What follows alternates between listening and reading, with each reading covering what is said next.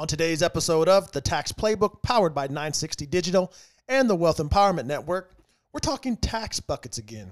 If you don't remember, there's three of them: taxable, tax-deferred, and tax-free.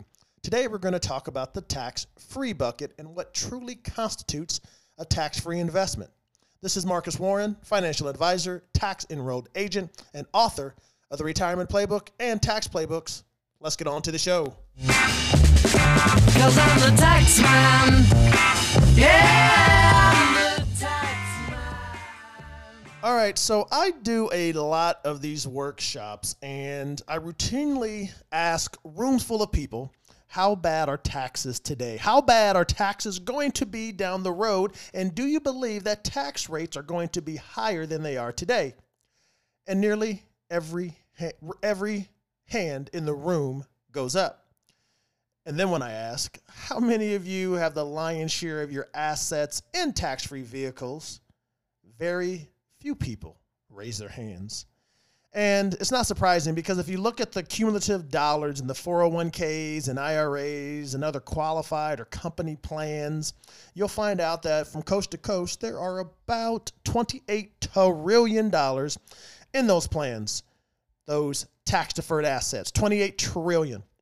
But if you look at how many dollars are in the Roth-like investments, Roth IRAs, Roth 401ks, people doing Roth conversions, you'll find out that there's just a little over $1 trillion, about $1.2 trillion. So that's about a 28-to-1 ratio of tax-deferred to tax-free. So what that tells me is that even though most people believe that tax rates down the road are likely to be dramatically higher than they are today, they haven't done anything about it. So what we're going to do is we're going to talk a little bit today about why people don't do anything in regards to tax-free. Why are they not taking advantage of tax-free vehicles? Remember, the cost of admission to a tax-free investment is you've got to be willing to pay a tax. You are going to pay that IRS either now or you're going to pay them later. It's as simple as that. So if you put money into a tax-deferred investment, I talked about tax-deferred last week. If you put money in a tax-deferred investment, what you're doing is you're basically saying, I think it makes sense to get a tax deduction now and to postpone the payments of my taxes until much further down the road when tax rates are likely to be much higher.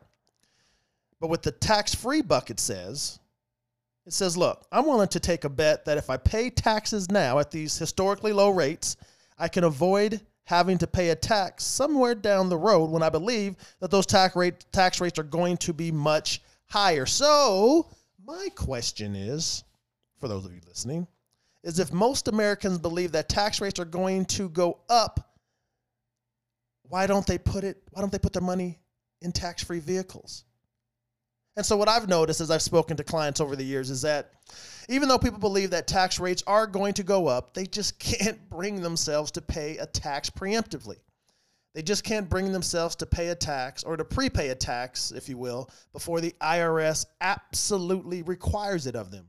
Because, of course, we love to procrastinate those painful things. We don't want to pay taxes. So why would you want to have tax-free? Well, you'd want to opt for tax-free version of retirement plans if you think that tax rates are going to be even 1 percentage point higher than they are today. There's a lot of very smart people out there, very, very smart people like David Walker, who used to be the Comptroller General of the U.S. Under the Bush and Clinton administrations, and other economists across the country. They believe that tax rates are going to be higher than they are today, even 8 to 10 years from now. They're going to be dramatically higher. And if so, and if you believe what they're telling you, and you believe that tax rates are going up, then we really should be talking about taking advantage of these historically low tax rates by paying taxes on those retirement dollars and getting them systematically repositioned to tax-free.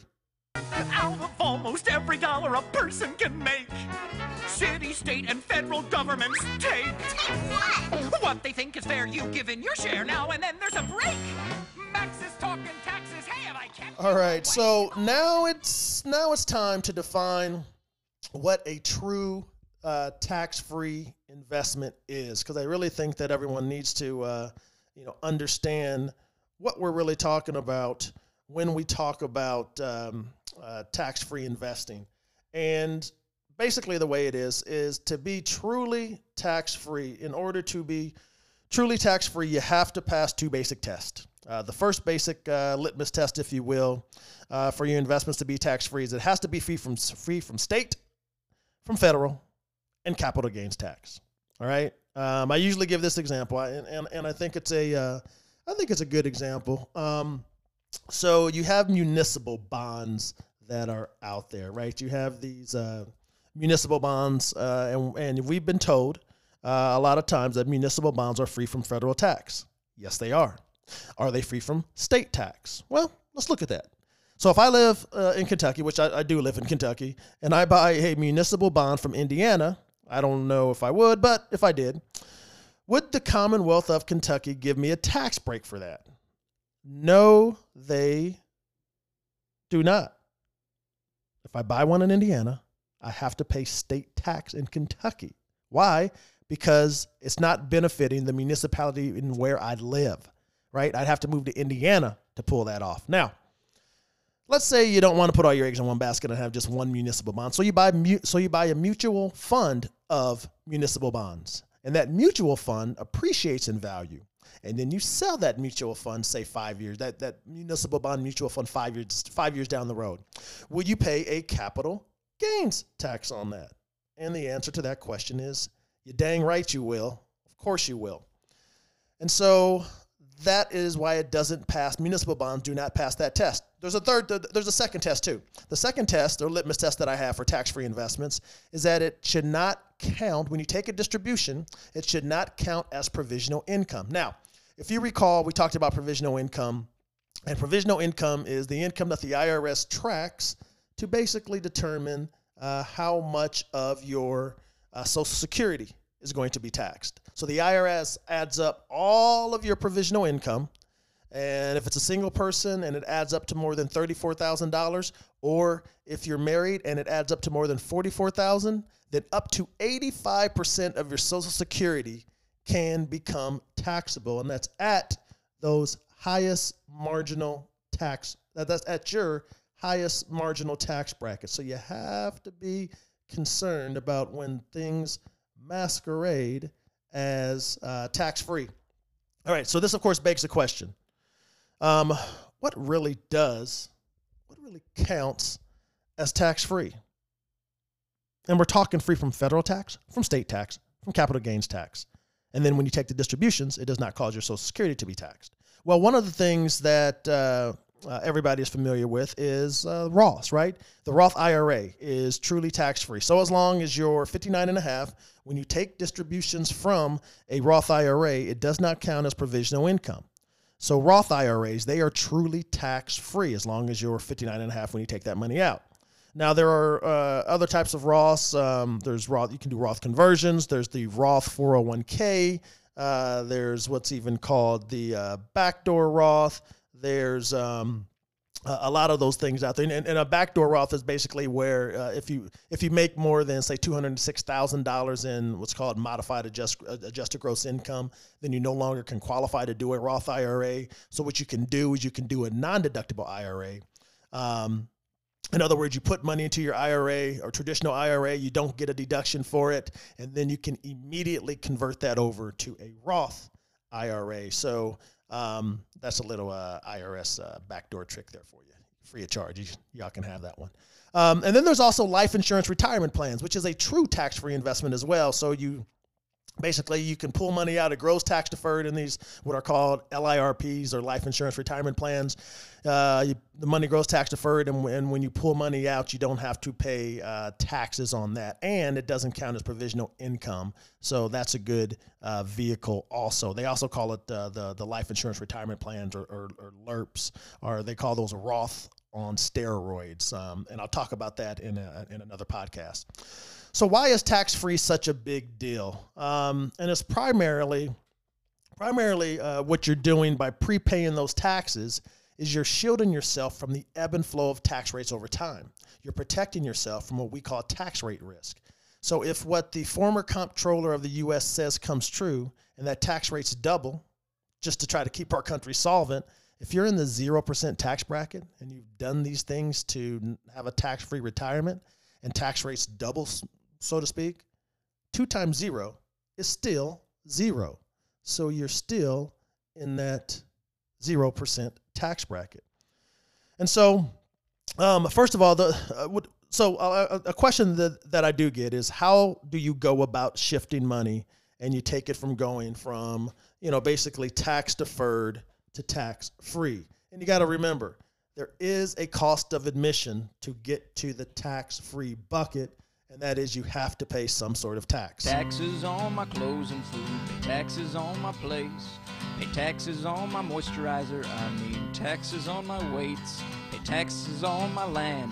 Every year y'all make me pay. I paid a tax on this guitar so I could sing for you today. My taxes put some kids through college I can't afford to send myself. Now tell me, if you were elected president, what would you do to help? All right, so how do you go about shifting money from tax deferred to tax free? Well, first of all, we want to make sure that you're shifting money slowly enough that we don't rise too dramatically in our tax cylinder, or you jump into another tax bracket. So let's say you have a $500,000 IRA. You don't want to shift all that in 1 year, because if you do, quite a bit of that $500,000 will be taxed at your highest marginal tax bracket, which is 37%. And so we don't want to dramatically increase our tax rates while we're trying to shift money. All right. We want to keep and stay in a low tax bracket, preferably the one that you're already in. I think that's one of the reasons why people are hesitant to do these types of shifts, because they feel like they're going to be paying an inordinate amount, say that 3 times fast, of taxes. And so that only accentuates the importance of shifting the money slowly. Now, on the other hand, you want to shift the money quickly enough that you get all the heavy lifting done before taxes go up for good. Now, we all know that tax rates are going to automatically go up on January 1st, 2026. If you didn't know, now you know, and knowing's half the battle. Back in the day, I used to think that tax rates would go up in about 10 years or some unknowable time in the future, but didn't know. But now we know exactly the day that tax rates will go up, and that's January 1st, 2026. So we're on the clock. We have a deadline. The clock is ticking. You can hear it ticking. So we want to get all that money shifted efficiently so that you don't rise too dramatically in your tax bracket, but you want to do it quickly enough that you get all the heavy lifting done before 2026. So I really think that the first deadline that you need to be thinking about is the only deadline you need to be thinking about is that 2026 deadline. Those marginal tax brackets rates are going to go up at least back to what they were in 2017. But what we're really trying to avoid are the consequences of tax rates spiking because of the debt and all these unfunded liabilities that we have.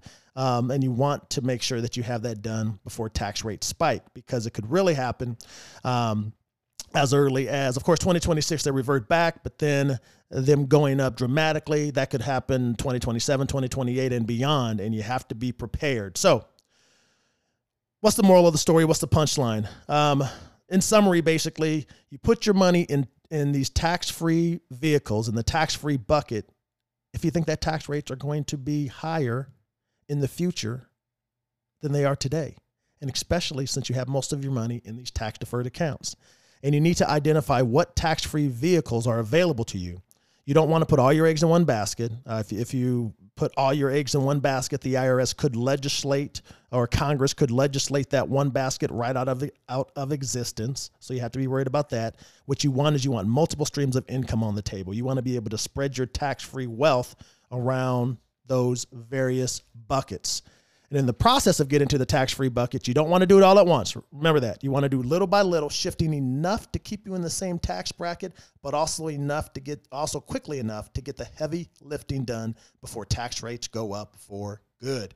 There you go. That's all I have. Thank you for listening. Talk to you soon. 'Cause I'm the tax man. Yeah.